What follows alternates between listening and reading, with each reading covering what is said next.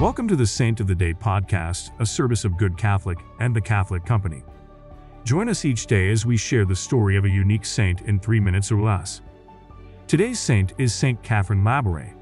Saint Catherine Laboure, who lived from 1806 to 1876, was born in Burgundy, France, the ninth of 17 children of a pious and prosperous farming family. Her mother died when she was 9 years old.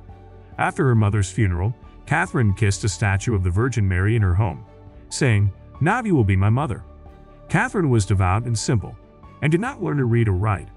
She cared for her family for many years and, drawn to the religious life, entered the Daughters of Charity of St. Vincent de Paul in Paris at the age of 22.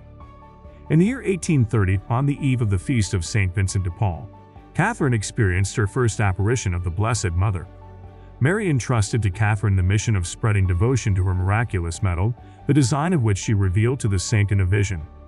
The Blessed Virgin appeared to Catherine 2 more times, and eventually the miraculous medal was mass-produced, widely promoted, and approved by the Church as a sacramental for public devotion. Catherine preferred anonymity and remained unknown as the visionary to whom Our Lady appeared, even to the sisters of her own convent. She continued to live a quiet life in service to the sick.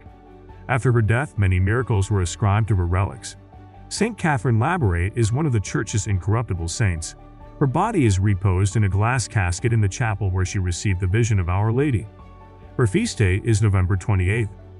I invite you to fast from something today and offer it up for the souls in purgatory. Saint Catherine Laboure, pray for us. Thank you for tuning in. This is a Good Catholic podcast.